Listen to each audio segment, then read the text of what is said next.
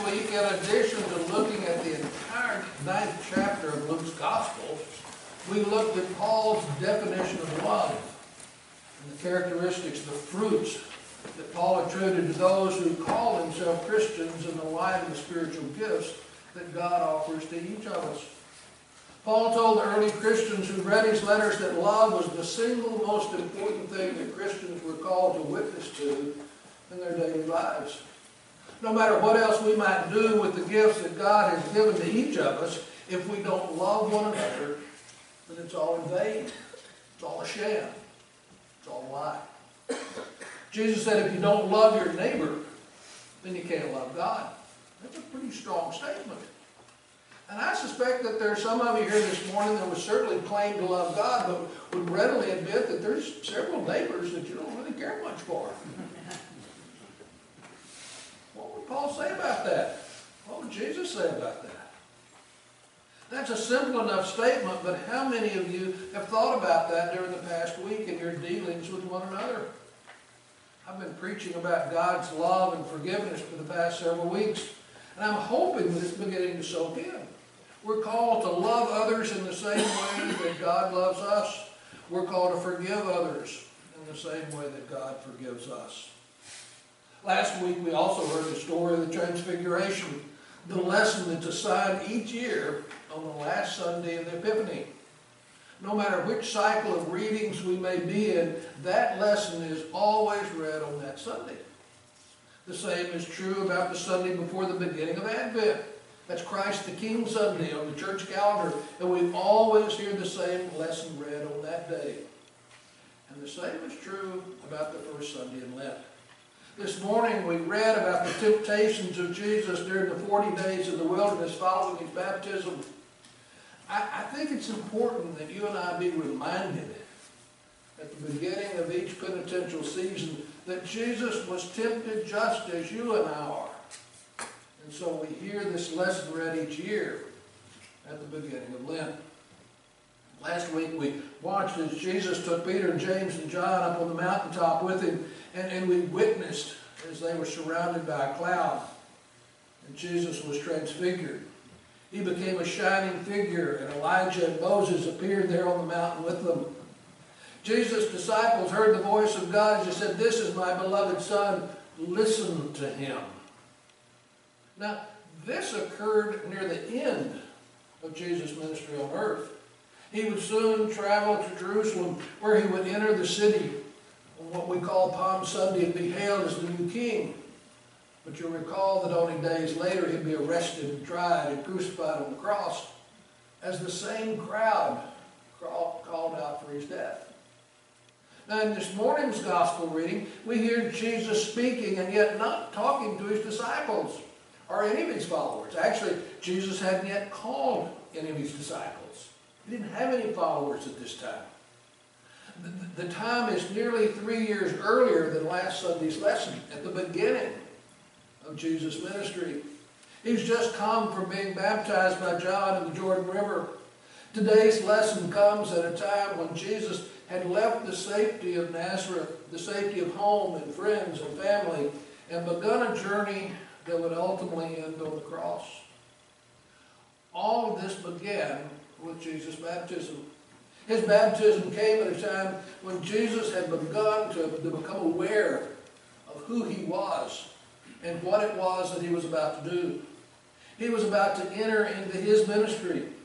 But first he came to John to be baptized as a symbol for the people.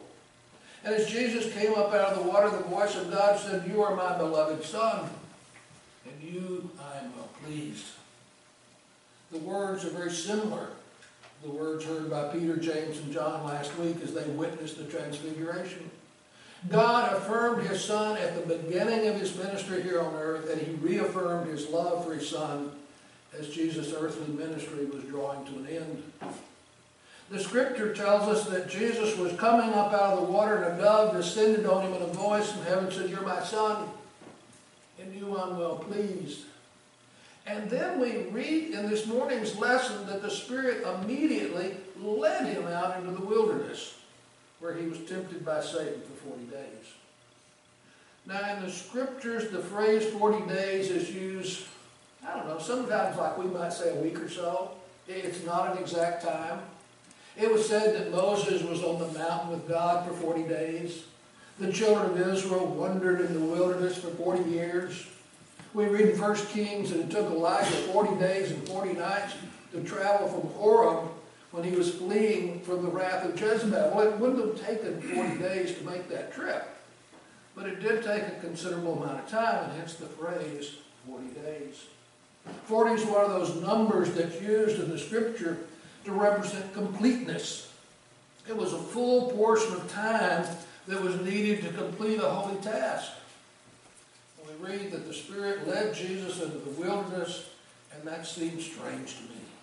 The same Spirit that had descended on Jesus at the moment of his baptism to assure Jesus of his Father's love immediately leads him into the wilderness to be tempted. The essence of the temptation story is that Jesus had to decide how he was to do his work. How would he fulfill his mission? What form would his ministry take? Remember, Jesus is all man. Believe it or not, he didn't always have all the answers. There were times when he struggled just like you and I do. We could always go to the Father in those times for answers, and he did. That should be a lesson to you and I. His ministry had just been acknowledged by God in his baptism, and the Spirit of God had descended upon him. He knew that there was a ministry in front of him, but how would his task be accomplished? What approach would he take with those who would follow him? On one hand, the Father says, take my love to the people and love them until you die for them. And then there was Satan saying, use your power to force men to submit to your will. Interestingly enough, the goal was the same. Win the hearts of the people. It was the method that was in question. Satan said, these are your subjects. You're God's son. Take control. Whip the people into submission, and the whole world is yours for the taking. God said, son, these are your brothers and sisters. Conquer them by your love, even if there are those who will destroy you. It's quite a different approach. Several important milestones in the life of Jesus, and this morning's lesson is one of those stories. It's one of the greatest. In the temple, when Jesus was 12, there was the realization that God was his Father. At the time of his baptism, he became aware that he had his Father's approval to go forward with his ministry. And in the wilderness, Jesus would discover the power that God had given him over Satan. Jesus was about to begin a ministry that would ultimately change the world for all time. And yet you can't begin something of that nature without a plan, without a method. What was to be Jesus' plan? How would he achieve his goals of taking the good news of God's love to the people? The temptation story is a story of Jesus choosing the method by which he would attempt to win all men to God. It's the story of a man rejecting the way of power and glory and accepting the way of suffering and the cross. I said a moment ago that at this point in time, Jesus had no followers. He had not yet chosen his disciples. So how is it that this account is recorded in 3 of the 4 Gospels? The only source of this story is Jesus himself. And so at some point in time, Jesus had to have shared this experience that he had in the wilderness with his disciples. And I suspect that he did that because he realized the importance of the event in his life. And he knew that his followers would need to learn how to deal with temptations in their own lives. And they could draw from this experience of dealing with Satan. I don't know how it happened, but I also believe that it was at this time that Jesus became aware that he had been given exceptional powers. Think about that. Could you be tempted to turn stones into bread? Could you be tempted to leap off the Temple Mount? Of course not. But why? Because those things for you would be impossible. But those could become temptations to Jesus because he was becoming aware that he could, in fact, do those things. He could have still turned stones into bread. It wouldn't be that long before he turned water into wine, remember? The scripture says that Jesus was in the wilderness for 40 days. As I mentioned, I don't know for sure how long that temptation took, but we know he was long enough there that he was fully tested. He was hungry. Jesus had gone into the wilderness in an effort to determine how he might best win the hearts of the people. And the gospel lesson tells us that for that full time that Jesus was in the wilderness, that he was tempted by Satan. And then the gospel writers describe 3 of the temptations for us. But I think we'd be wrong to see that those were a 3-act play. The only things that happened between he and Jesus. Satan was with Jesus throughout the entire time, tempting him. It may be that this was just the 3 examples that Jesus later shared with his disciples as he taught them about what temptations can do in our lives. We don't really know. What we have to learn here, though, is that God does not tempt us in order to break us down. We're allowed to be tempted in order that we might grow stronger in our faith and in our trust in God. That's the basic story of Job. Remember, God allowed Job to be tested by Satan. But through that entire experience, God was there. And in the end, Job came out better and a stronger man. God doesn't send us into the wilderness to break us. He does so in order that we might grow stronger. Why do we place steel into fire? Not to destroy it, but to form it into something useful. We temper it and make it even stronger. You and I can become tempered Christians, made stronger by the hand of God. I remember back listening to a priest friend of mine preaching on this passage several years ago. He did a wonderful job in comparing the temptations of Jesus with the temptations of Adam and Eve in the garden. And in some respects, they're the same temptations that you and I face in our daily lives. They were temptations that address our basic needs. There were temptations that fill our physical needs. Adam and Eve saw the fruit and it looked good. There was a temptation to fulfill their desire to be like God. Satan told Adam and Eve that they'd eat the fruit, they'd understand good and evil. And they gave into that temptation, even though God had warned them of the consequences of failing to obey His commandment. They allowed their egos to rule their hearts and their better judgment, and they paid dearly for that choice that they made. The first temptation of Jesus was to what? Turn stones into bread, to fulfill a physical need. The wilderness area of Palestine is not a sandy desert. It's a rough, hard land. It's covered with limestone. Stones that actually look a little bit like small loaves of bread. Although we don't know how long Jesus had been there, we can rightly assume that he was hungry. Remember, he was human. And for whatever reason, we can also assume that he hadn't brought any provisions with him.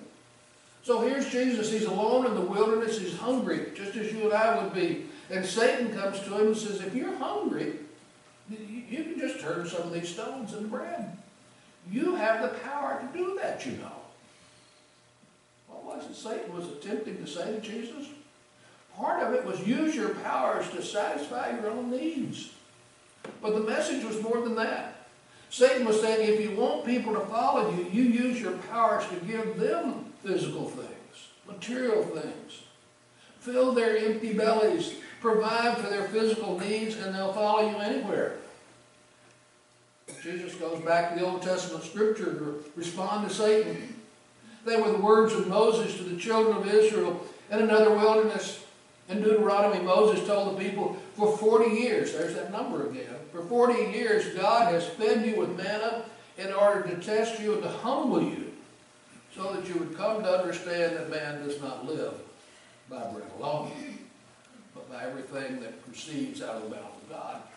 Jesus quoted those same words to Satan in the wilderness. That's what our lessons were about on Ash Wednesday. Jesus told the people that where their possessions were, that's where their heart can be found. But you and I will never find life in material things, and Jesus knew that. Remember, after Jesus had fed the 5,000, the next day the crowds came back to him again. And he said, why are you here? Now, he knew the answer before he asked. The people had come back for another free meal. But Jesus told the people, I've come to bring you something much more precious than food. I've come to offer you the bread of life. Jesus said, if you'll eat of this bread that I have to offer you, you'll live forever.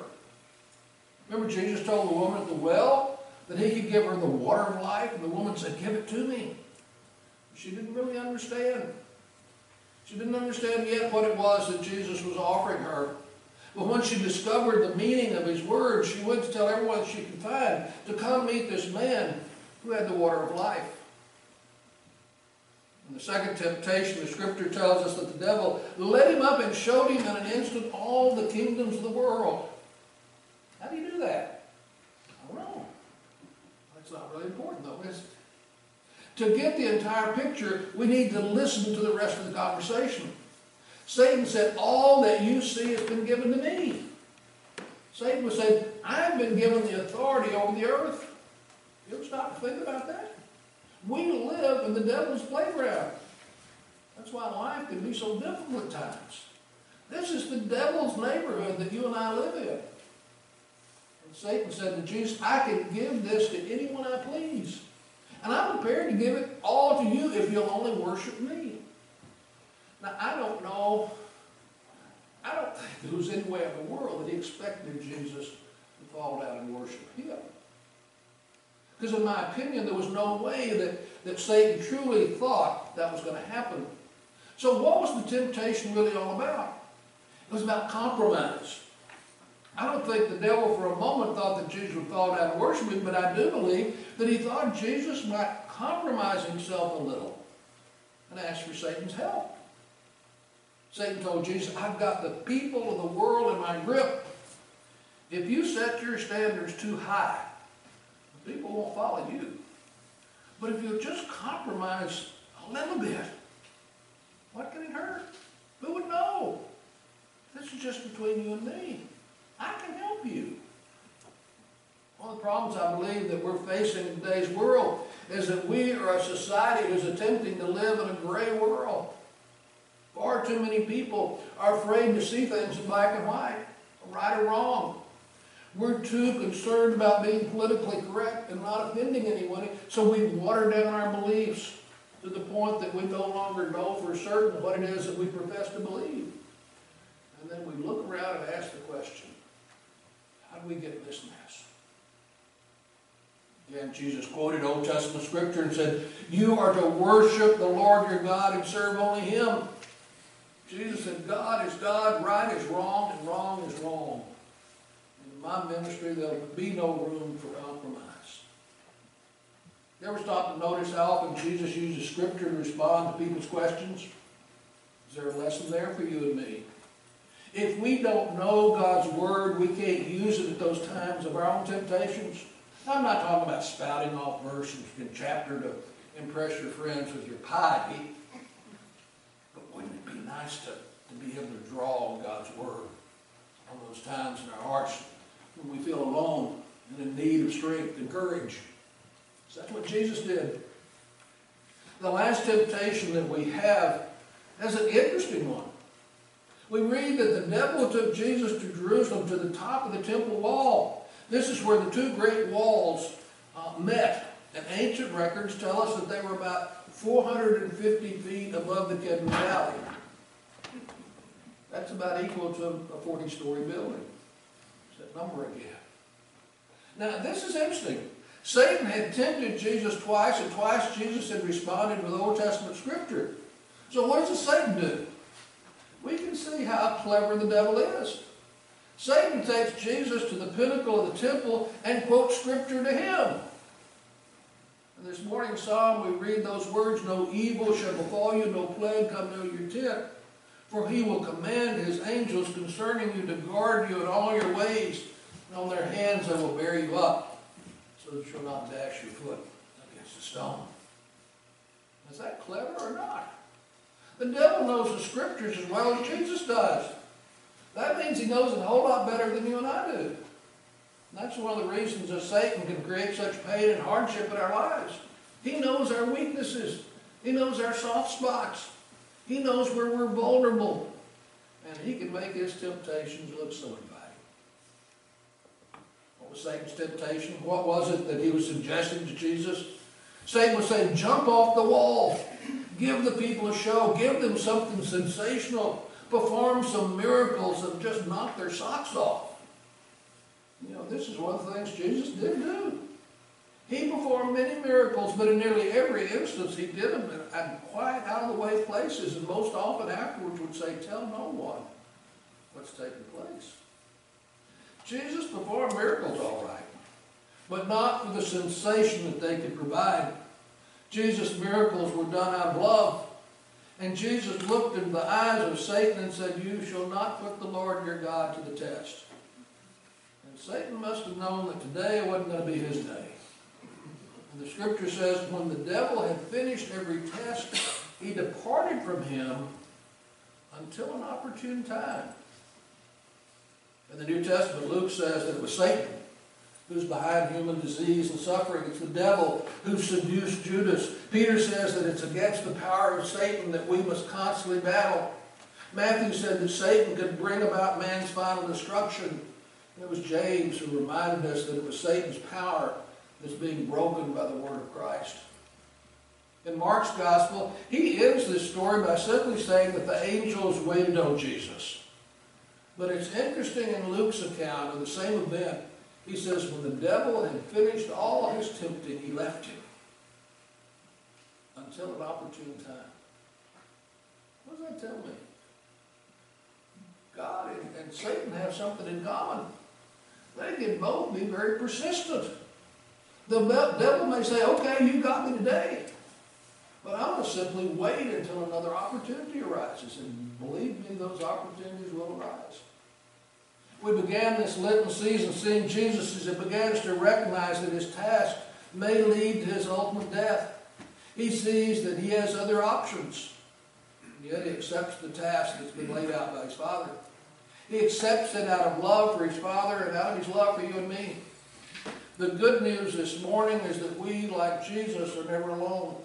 Even in those moments when we may seem to be lost in our own wildernesses, surrounded by a world that seems to oppose us on every side, we too have God's angels with us. I believe we shared that event with his disciples in order that they might learn from that example. And this morning I hope that we too could learn from his example. You and I will be tempted, but Satan can be overcome. The devil didn't make you do it. He only provided the temptation. You and I are still responsible for our own actions. But God has provided us with his holy word. If we use it, we'll discover that it's a wonderful instruction manual to get us through the temptations in life. Think about that during this one.